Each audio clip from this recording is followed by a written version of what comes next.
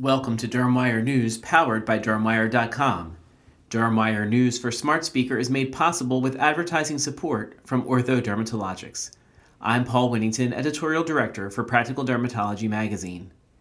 Endo International's Clostridium histolyticum, or CCH, performed well in two recently reported identical Phase 3 studies for the treatment of cellulite in the buttocks. Subjects receiving CCH showed highly statistically significant levels of improvement in the appearance of cellulite with treatment, as measured by the trial's primary endpoint, at least a 2-level composite improvement in cellulite severity in the target buttock at day 71 as compared to subjects receiving placebo. Each subject in the trials received up to 3 treatments of CCH or placebo, with each treatment session occurring approximately 21 days apart.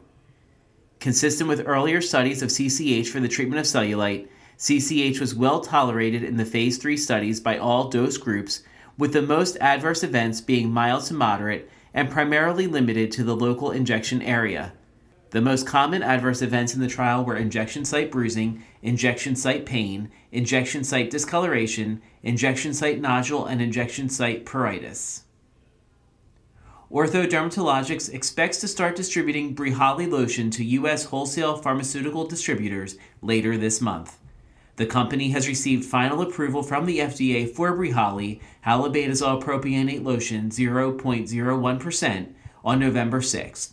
The lotion is indicated for the topical treatment of plaque psoriasis in adult patients and is a new potent to super potent corticosteroid in a novel vehicle lotion with safety established for dosing up to 8 weeks.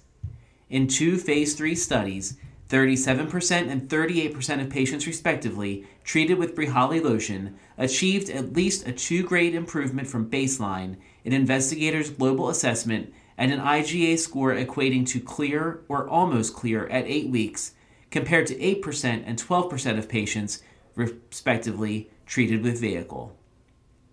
Thank you for listening to DermWire News, powered by DermWire.com. This editorially independent program is supported with advertising from Ortho Dermatologics.